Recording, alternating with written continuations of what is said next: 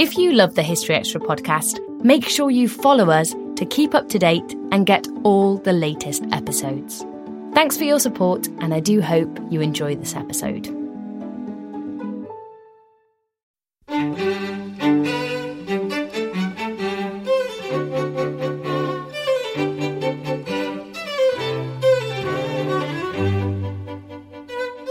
Hello and welcome to the BBC History Magazine podcast. I'm Dave Musgrove, the magazine's editor, and I'm joined today by our features editor, Rob Attar. Hello. Coming up in this special World War II podcast.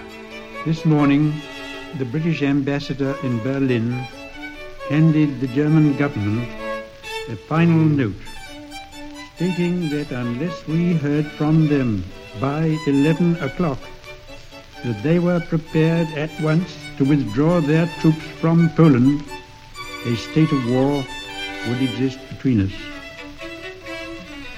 I have to tell you now that no such undertaking has been received. Neville Chamberlain and other notables assist us in our history of the start of the Second World War. In some ways, there's a sense of relief in September 1939 that at last that moment has come. And that was Dr. Dan Todman, who will be explaining how the outbreak of the war shaped life in Britain. Now, this twice-monthly podcast is produced by the team behind BBC History Magazine, the UK's best-selling history monthly. We'll tell you how to get hold of a copy later.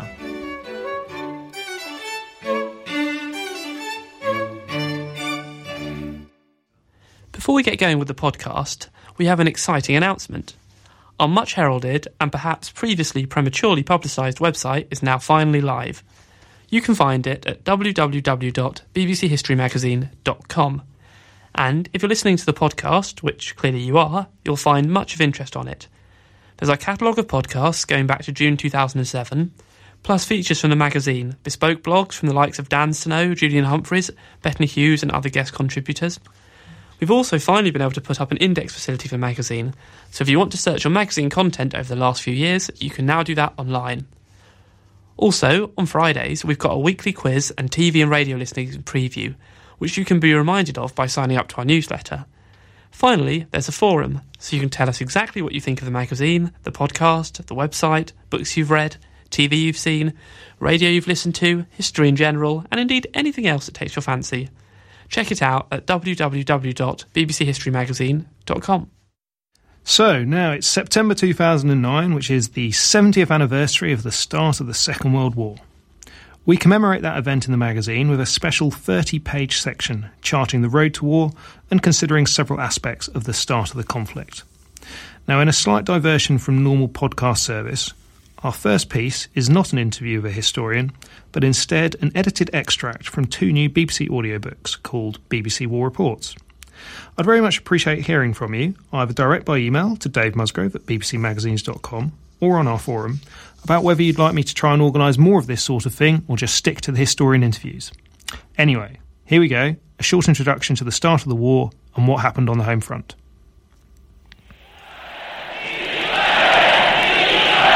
Zu verlangen, dass ein unmöglicher Zustand auf dem Weg von friedlichen Revisionen bereinigt wird und die friedlichen Revisionen konsequent zu verweigern. After its defeat in the First World War, Germany was forbidden to have an air force, tanks or submarines. A strict limit was imposed on the size of its army. When he came to power in 1933, Adolf Hitler swept aside these military restrictions. He also violated the territorial restrictions that had been imposed. In March 1936, he sent troops into that part of Germany west of the Rhine, which the League of Nations, created in 1919 to keep the peace and settle disputes, had decreed that no troops of any country should occupy. In March 1938, he engulfed Austria on the pretext of restoring order. Then he took a bite out of Czechoslovakia.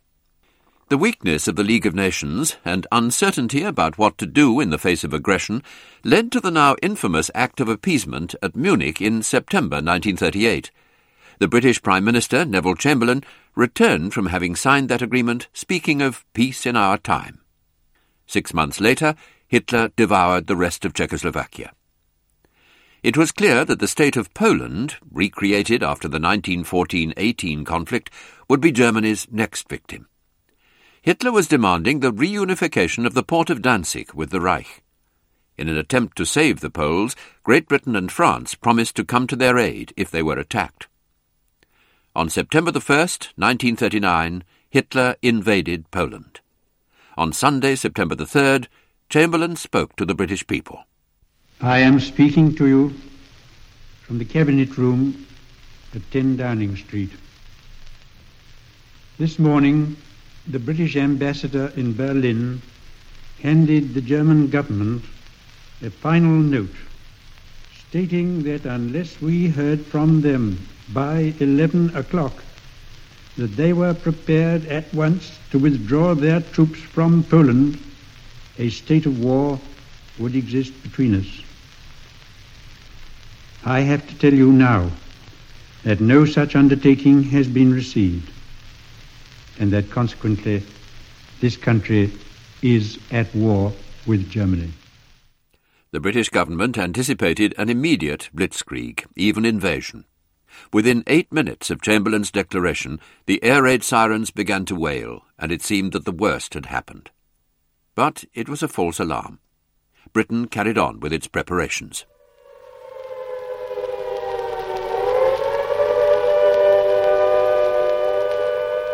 Closing of places of entertainment. All cinemas, theatres, and other places of entertainment are to be closed immediately until further notice.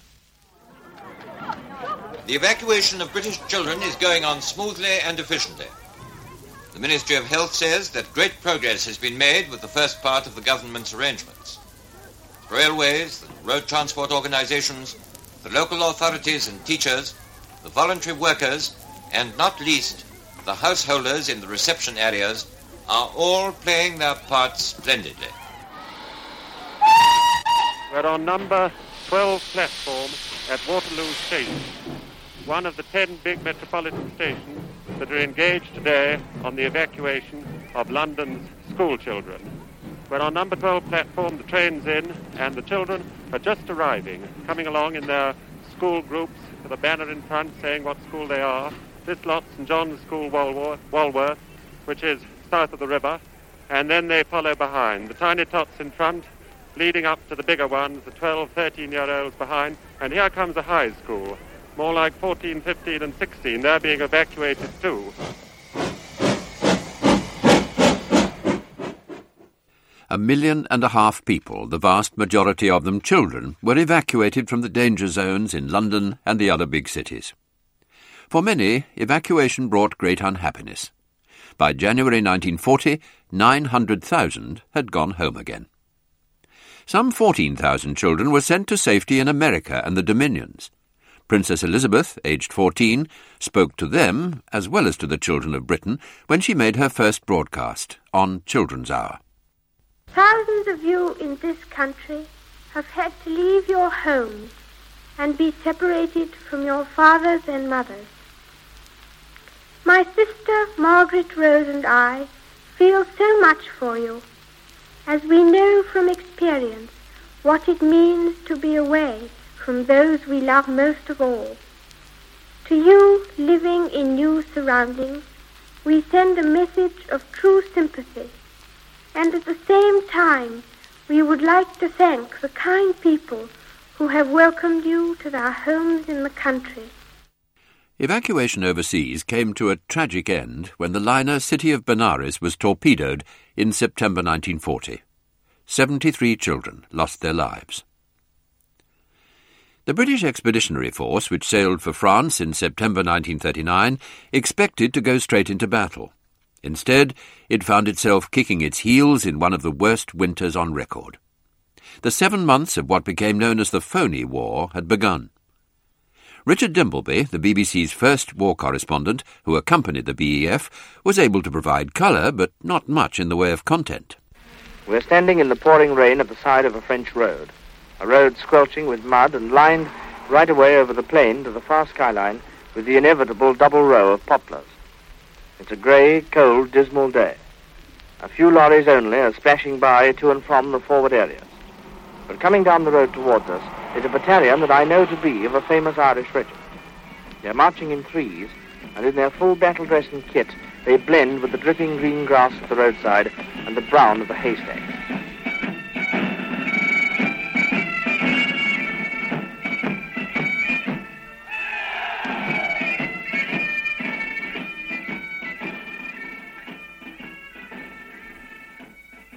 As they passed us on that road, with their brown capes glistening and their tin hats perched on their heads, I thought how similar this must be to pictures of the last war.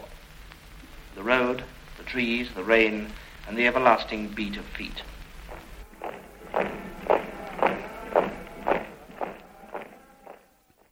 At home on Armistice Day, regularly observed since the end of the First World War, the Queen spoke to the women of the Empire.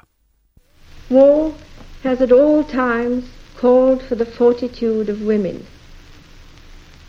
Even in other days, when it was an affair of the fighting forces only, wives and mothers at home suffered constant anxiety for their dear ones, and too often the misery of bereavement.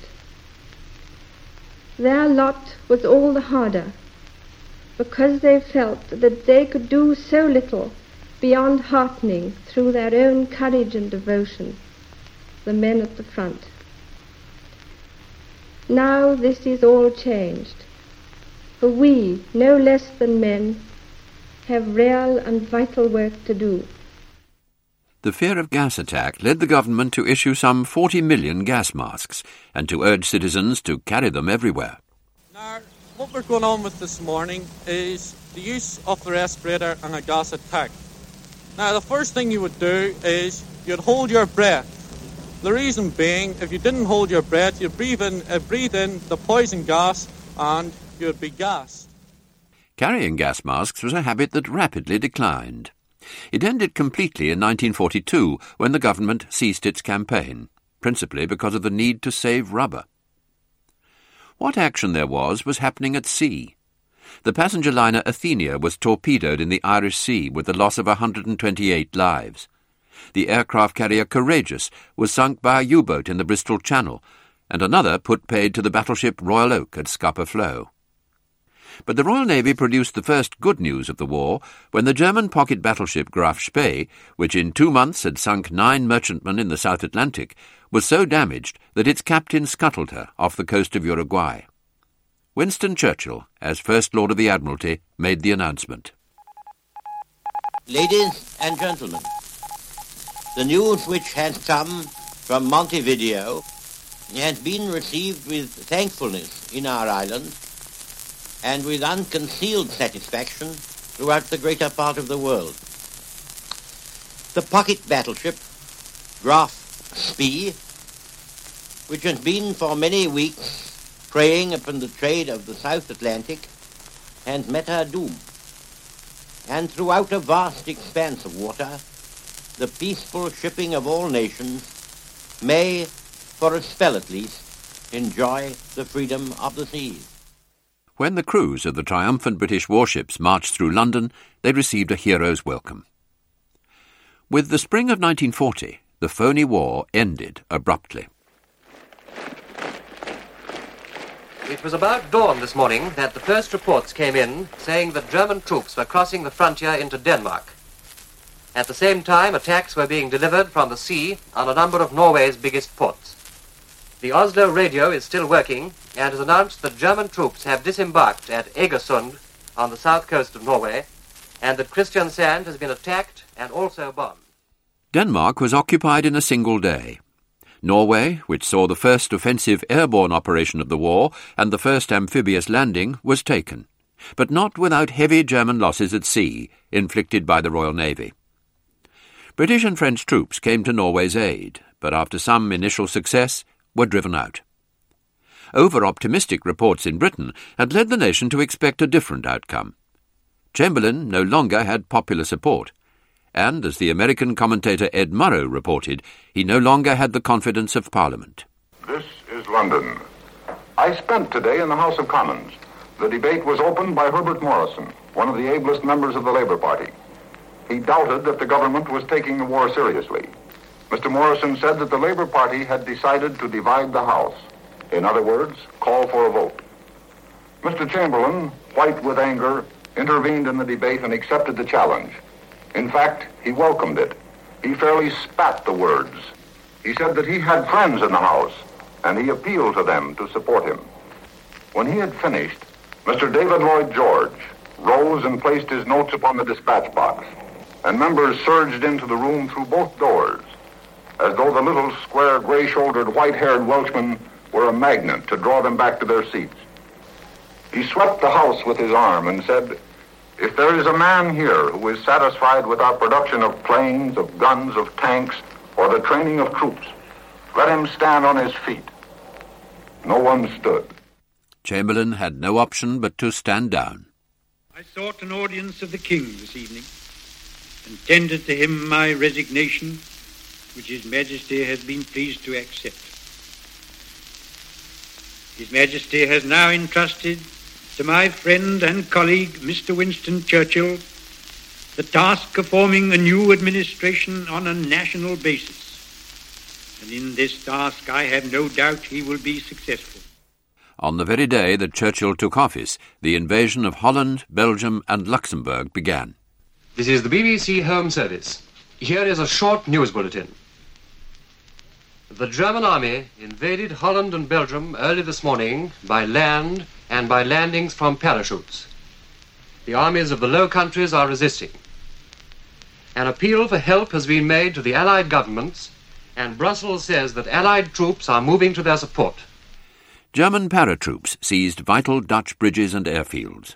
The major Belgian fort of Eben Emael fell to glider troops, and the Belgian army retreated. Allied Commander-in-Chief Gamelin ordered mobile units of the French army and the British Expeditionary Force to the Belgians' assistance. BBC correspondent Bernard Stubbs watched the BEF advance.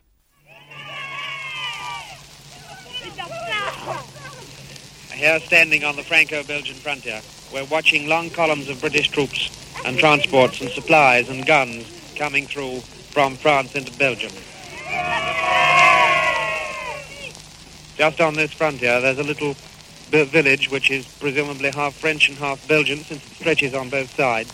And almost the entire village is turned out and seems to be standing in the street all day long, watching these transports coming up. The welcome given by the Belgian people is really tremendous. Vive la France! But the enthusiasm of the people in this part of Belgium makes a sharp contrast with the sufferings of the refugees from such places as Liège. We saw several lorry loads of these unhappy people, and at one point on another road we met a straggling little party of Belgians, old men and women and children, some of them with rolled blankets tied over their shoulders, their few pathetic belongings strapped on their back or carried in cheap suitcases in their hands.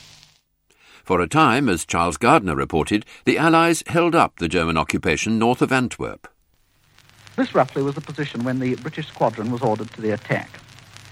A French force was falling back to the lines of defence northeast of Antwerp, and they were engaged in a race with an advanced German motorized column which was rushing round to try and cut them off. It seemed possible that the Germans might manage it, and so the order went out, hold up that German column.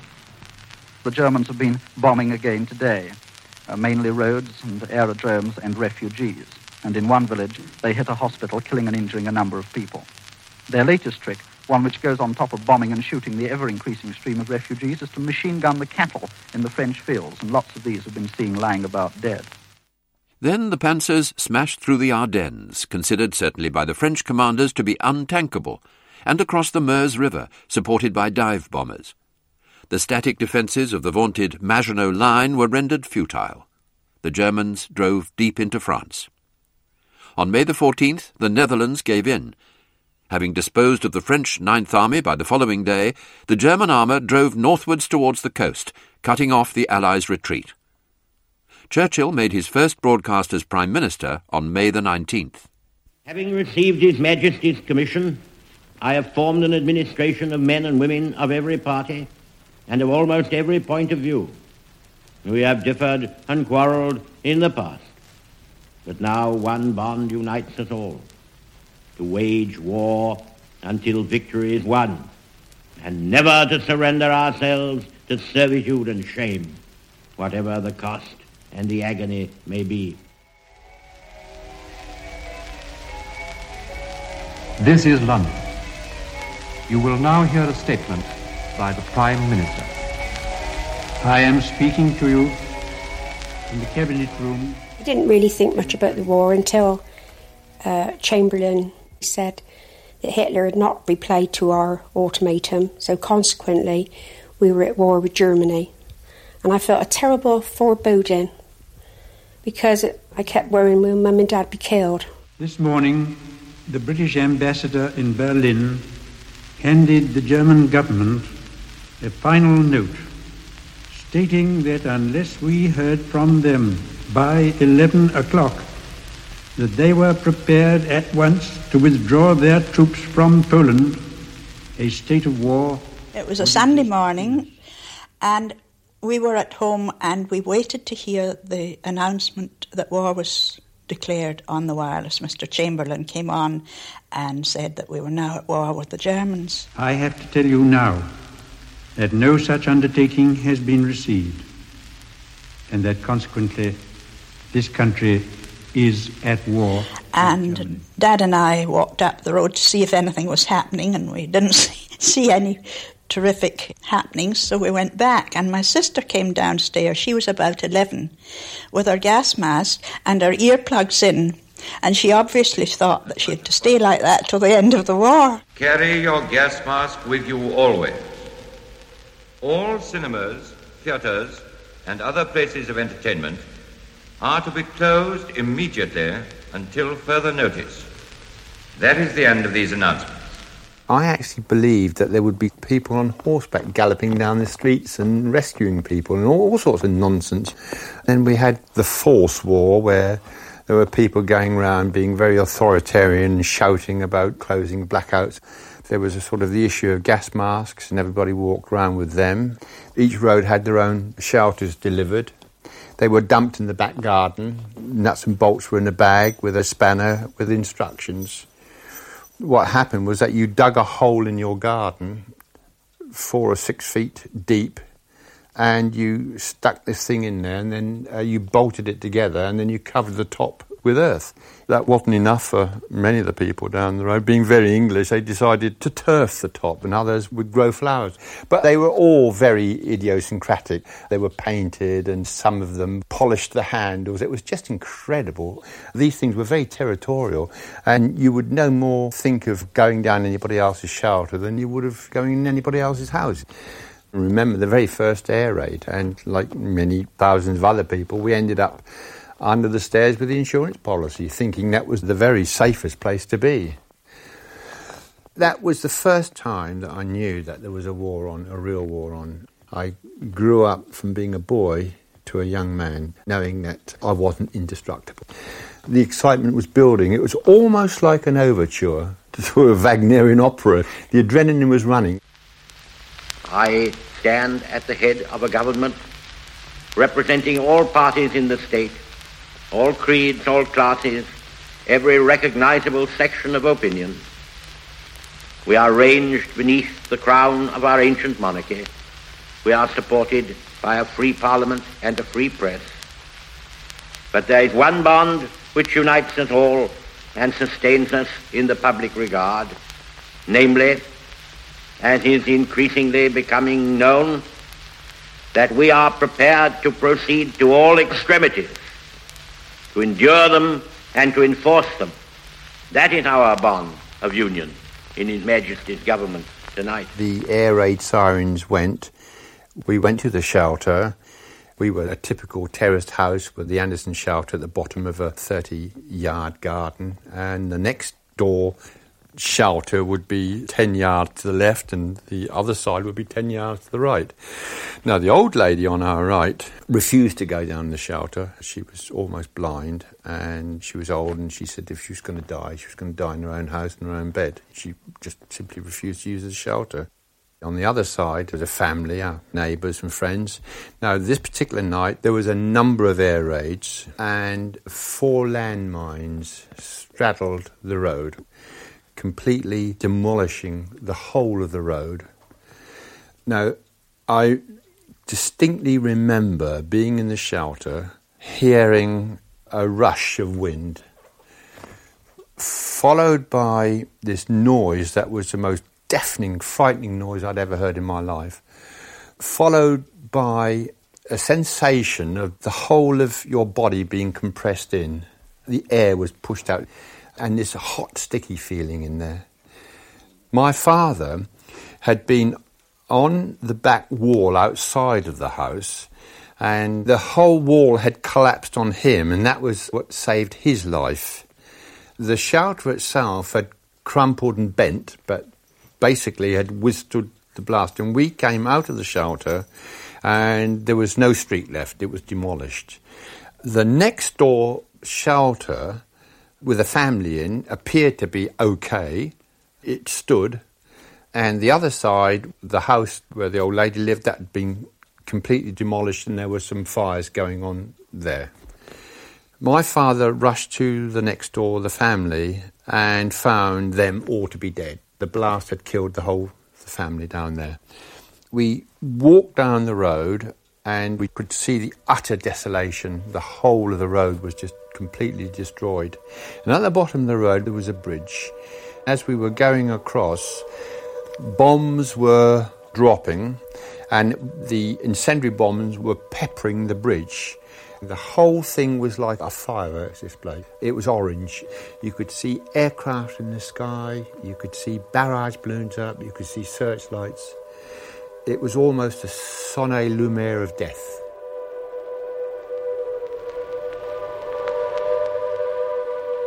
I'm standing on top of a very tall building, from where I can see practically the whole of London spread round me. And if this weren't so appalling, I think it would be one of the most wonderful sights I've ever seen. The whole of the skyline to the south is lit up with a ruddy glow, almost like a sunrise or a sunset, with white fleecy clouds and a bright orange light behind. But one knows quite well that it is neither of those, because to the right, to the southeast, there are leaping flames which silhouette very plainly the spires of a small church. And I think the most beautiful sight of all, apart from the tragedy of it, are the towers and the suspension bridge of the Tower Bridge, which stand out very clearly against the light. There's another fire more to the east, which is leaping up, and the flames are leaping up in the air now. St. Paul's, the dome of St. Paul's Cathedral is silhouetted blackly against it, and one or two of the smaller city churches to the east of that.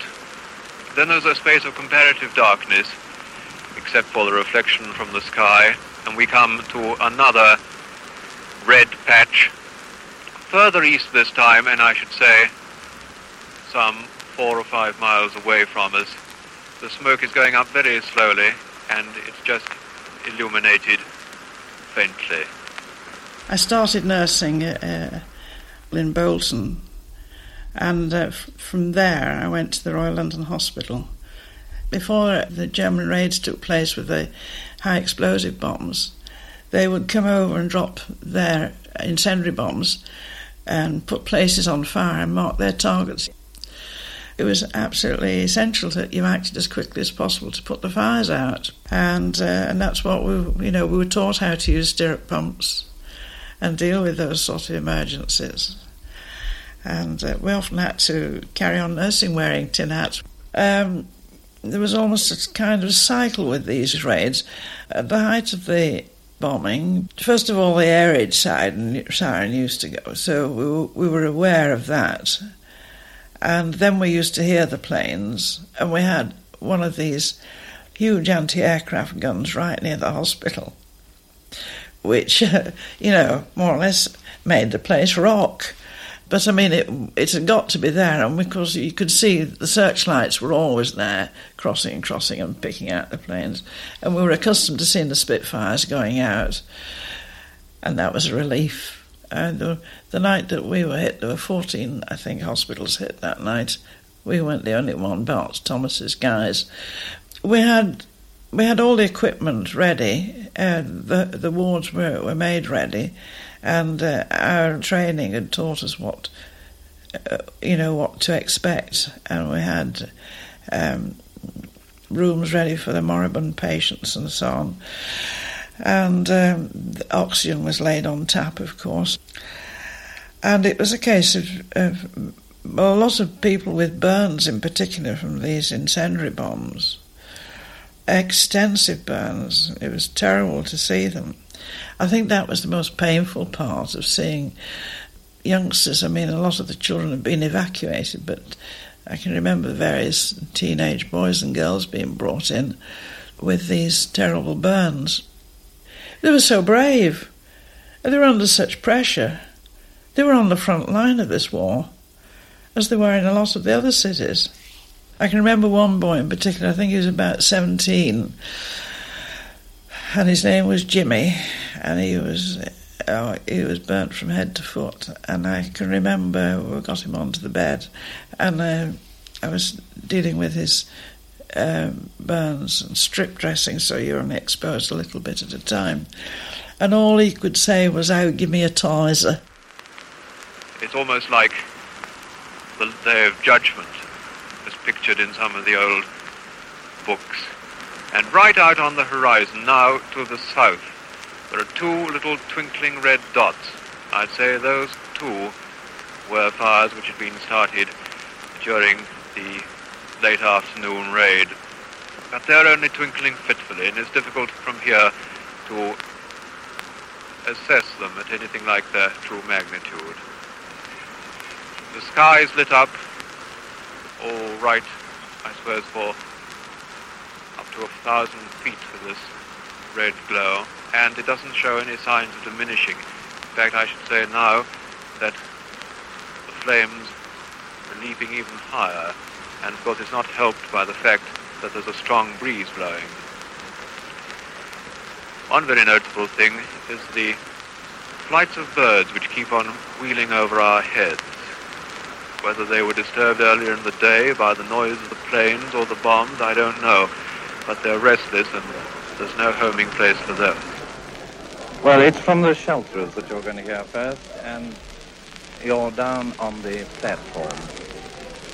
Right at the end of the very long platform here. Right at the end of the very long platform, and the train's just come in, a train on its way up towards Cockfosters. They've just had it draw up then. And the platforms themselves absolutely crowded as though it was a cup final, but it isn't a cup final because these people are taking shelter. And I must say, on the whole, they look pretty well satisfied about it. They've got the white line painted along the platform to keep them back from the passengers who have to board these trains, because the service is maintained pretty regularly in spite of the tremendous number of shelters that the LPTB has to house every night now. They've got about 8 feet of platform to sit down on, and when they sit there, they've got these great garish advertisements for beer and all sorts of different... Is the train just going out now? You have been listening to extracts from the BBC War Reports, The Second World War on Air, and from The Home Front, both published by BBC Audiobooks. The full versions of these audiobooks are available to purchase as digital downloads, to listen to on your computer or MP3 player. They are both available from www.bbcaudiozone.com and other digital audio retailers. We don't always realise just how much our negative thoughts and experiences stick with us and weigh us down. You may find your brain constantly running through a highlight reel of bad moments. That comment your friend made last week that hurt your feelings. That frustrating thing your mum does. Or that silly thing you said in a meeting.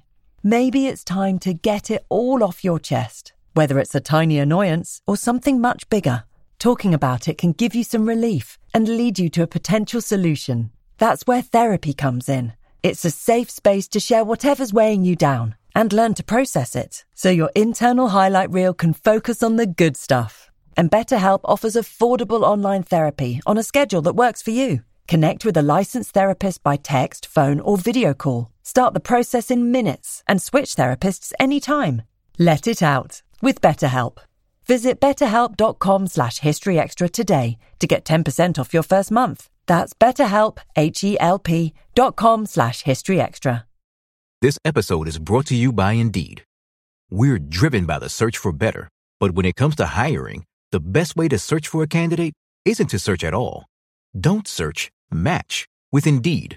Use Indeed for scheduling, screening, and messaging so you can connect with candidates faster. And listeners of this show will get a $75 sponsored job credit to get your jobs more visibility at Indeed.com/historyextra. Just go to Indeed.com/historyextra right now and support our show by saying you heard about Indeed on this podcast. Terms and conditions apply. Need to hire? You need Indeed. Those were extracts from the new BBC War Reports audiobook. Now, moving on, it's time for an interview with Dr. Dan Todman. Dan is a historian at Queen Mary, University of London, who's currently working on a new history of the Second World War. In our September issue, he's written a feature about Britain's readiness for war in 1939. I caught up with him recently to get the lowdown on the first few months of the conflict and the difficulties the government had in getting Britain onto a war footing. When did the British government start preparing for war in earnest? Well, I think when we look at the British government's preparation for war, we need to bear a couple of things in mind. And the first is that as a result of its experiences in the First World War, that generation of leaders that's starting to think about a Second World War in the second half of the 1930s really believes that it needs to prepare, what we might say holistically, it needs to prepare in depth for any war to come. So getting ready for war isn't just about building up an army that can't be sustained. It's about building up industrial capacity. It's also about making sure that you maintain social consent on the home front. They don't believe you can fight a total war unless the whole population is behind you. So I think, bearing that in mind, that's how we have to see how they prepare. And they're also preparing for a war that they're not sure is going to come. And the great risk for Britain as it emerges from the Depression is that if it spends too much on preparing for war, it won't be able to maintain that social consent on the home front. It won't be able to give people the benefits of peace. So its first efforts at rearmament really come from 1935, but it's not until the much later 1930s that it starts to rearm in earnest, particularly from 1937 when it makes a commitment to air defence. And there's a really major push after the Munich crisis in 1938. In fact, in some ways, I think we could see Britain's Second World War stretching from 1938 to 1945. In a whole set of ways, that crisis starts to create a pattern of thought, which is almost as if war has already begun. And that sense of crisis is sustained through to the autumn of 1939. So how ready for war would you say Britain was when it did break out in September 1939? I'd say that Britain was emotionally pretty ready for war, actually. There is widespread agreement on the home front from both sides, politically, that Germany needs to be opposed. Opposed from the left ideologically, because Britain's labour and trade union leaders have seen what happens to the left in Germany and fascist countries. They see this as an ideological struggle. And on the right, because Hitler has thumbed his nose at British power and what you might call Little Englanders, patriotic Britons have had enough. So there's the grounds for both sides there to come together. And really people accept the outbreak of war, I think, with resignation, but not with rejection. It's maybe, it's very sharp distinction is often drawn between the supposed enthusiasm of August 1914 and the supposed dull resignation of 1939. I'm not actually quite sure how true that is for two directions. Firstly, because a lot of more modern research is suggesting much more complex reactions in 1914, but also because I think in some ways there's a sense of relief in September 1939 that at last that moment has come. The pressure has been building since the previous year, and at least now it's going to be resolved. Militarily and in terms of civil defence at home, Britain was much better prepared than it had been the year before, I think. It's very hard to see how Britain could have fought in 1938, and the Munich crisis, I think, causes a big shock on the home front when people realise how unprepared the country is. But by the autumn of 1939, Britain is better than it had been previously, but not yet ready to launch any major military action on the continent, or I think to resist a bolt from the blue attack at home. I mean, had the Germans been able to launch some sort of enormous air attack, which was, of course, the big fear, the Germans weren't able to do that, didn't have the capability, but had they been able to do that, I think Britain probably would have been in trouble.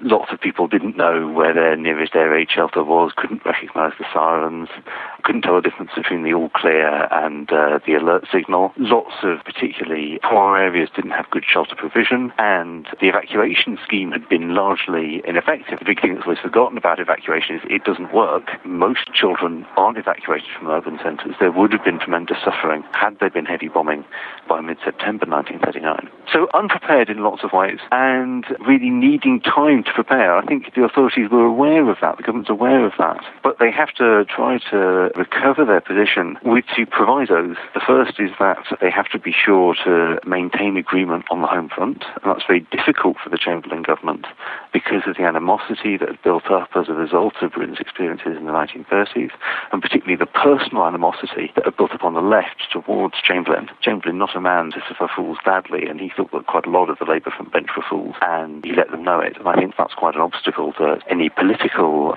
collaboration at that point. But also an international restriction or action, which is that in order to build up its armed forces, Britain is dependent on purchasing from America, and it has a limited stock of dollar reserves, and it's very conscious that if those dollar reserves are used up too quickly, then they're gone. And that really dominates British preparations for war before September 1939. It continues to dominate them after war has broken out. And that's a major problem. How do you generate military power in a race that might be a marathon or might be a sprint?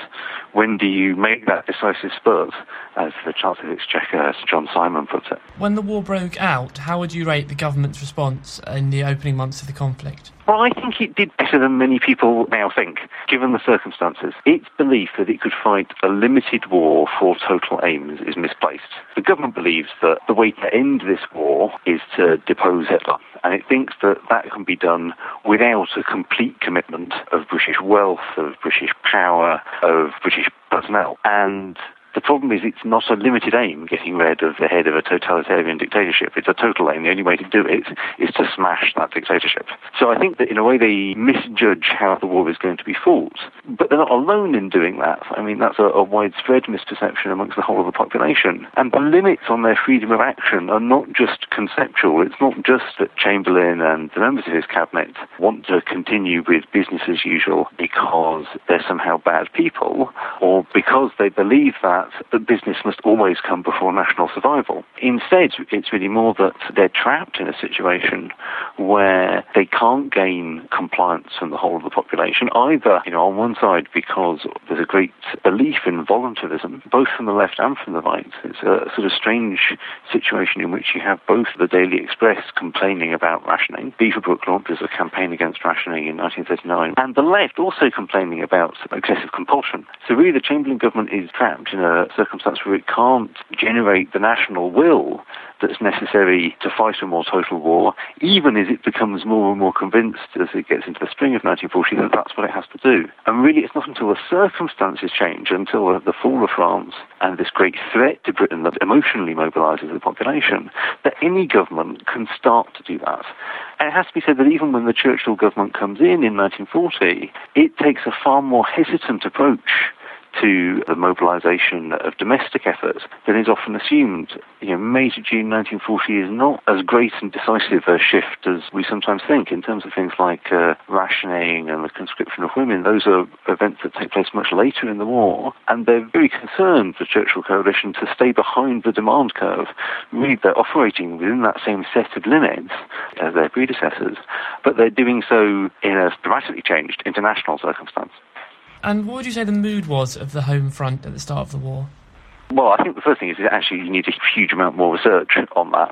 Something that historians actually have not done a very good job of is writing the history of the first days of September 1939 in a way that really digs back beyond the mythology of Chamberlain's speech. Everybody can conjure up that speech in their minds, but what reactions to it were like, I think, is something that's much more difficult to get back to, and may depend to a large degree on where you look in the country. I think in cities generally tend to generate bigger reactions because there's more people in them. So either panic at the fear of air raids or celebration, which is supposedly what you see in 1914, not in 1939. But I think you can see occasions where in smaller cities there are recruiting rallies and things like that at the outbreak of war, popularly attended recruiting rallies.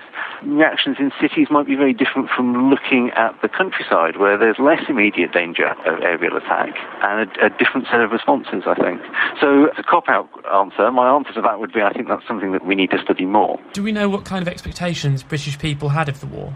expectations of what the coming war would be like, are very much shaped by the popular experience of the First World War. Remember that half the eligible adult male population sees service in that First World War, so there's still an awful lot of veterans around 20-some years later. London had also been bombed, and that idea of an aerial attack that will combine the worst aspect of bombardment from the Western Front with a sudden and unexpected blow from the sky is something which does, I think, dominate expectations, at least for the first few days. But then it becomes increasingly obvious that that's not going to happen. And I think then there's quite a prolonged period of confusion, because the government, in order to try to protect people from that expected onslaught, has introduced a whole set of restrictions really on all the things that were most important to consumers in the 1930s: cinema, sports, football pools. And there's a resentment, I think, of those liberties being taken away without there being the balancing act of German action that would apparently make them necessary. Something that you just referred to, actually, partly.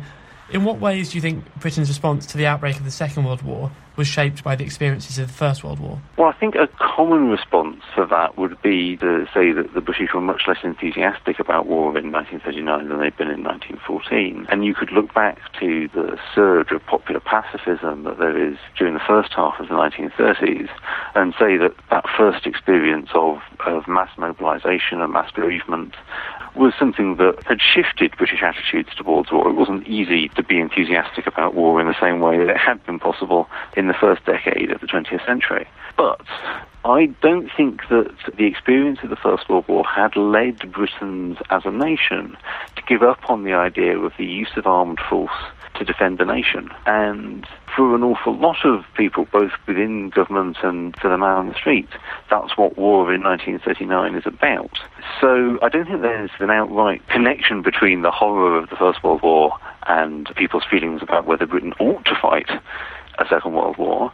There are, I think, quite distinct influences on behaviour and choices in terms of things like what arm do men want to serve in if they have to join the forces. It seems pretty clear that nobody's too eager to be sent into the infantry, because pretty much everybody in Britain has an uncle or a father who saw service with the infantry in the First World War and says, look, whatever you do, on no account end up in a muddy trench. It's much better to do something else. And that's part of the reason that things like the RAF and the Navy would recruit a far larger number of volunteers than the Army ever does during the Second World War. Finally, have our perceptions at the start of the Second World War been clouded by what happened later on in the conflict? Absolutely. It's tremendously hard for all British historians to look back beyond the smokescreen that's cast by the legend of 1940. And I think that sits sort of heavily on, not just on our popular imagination, but also actually on the scholarship, that it makes it very hard to recover that period. Bearing in mind, it's really quite a long period of the Second World War, 9 months between its outbreak and Dunkirk, the advent of the Churchill Coalition, and that sort of decisive moment.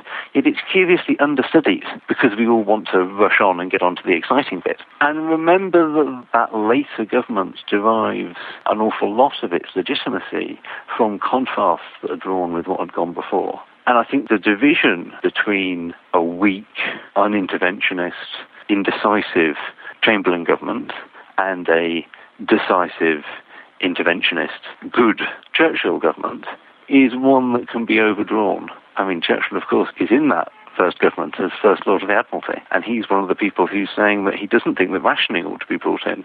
You know, rationing, the great success story of domestic mobilisation for Britain in the Second World War, but he's an opponent of it. He doesn't think it's necessary. So I think we have to be careful about this sort of idea of 1940 good, 1939 bad interpretation. That was Dr. Dan Todman. Now, there's much more World War II coverage in the September issue of the magazine, on sale in all good newsagents in the UK right now. Even better, you can save money and ensure you never miss an issue by subscribing. We have great subscription deals available whether you're in the UK or overseas. Unsurprisingly, you'll find the details on the website. That's it. Thanks, as ever, for listening. I hope you enjoyed it.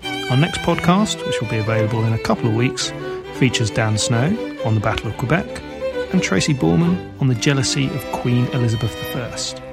Worth downloading, I hope, and don't forget to look out for our new website, www.bbchistorymagazine.com.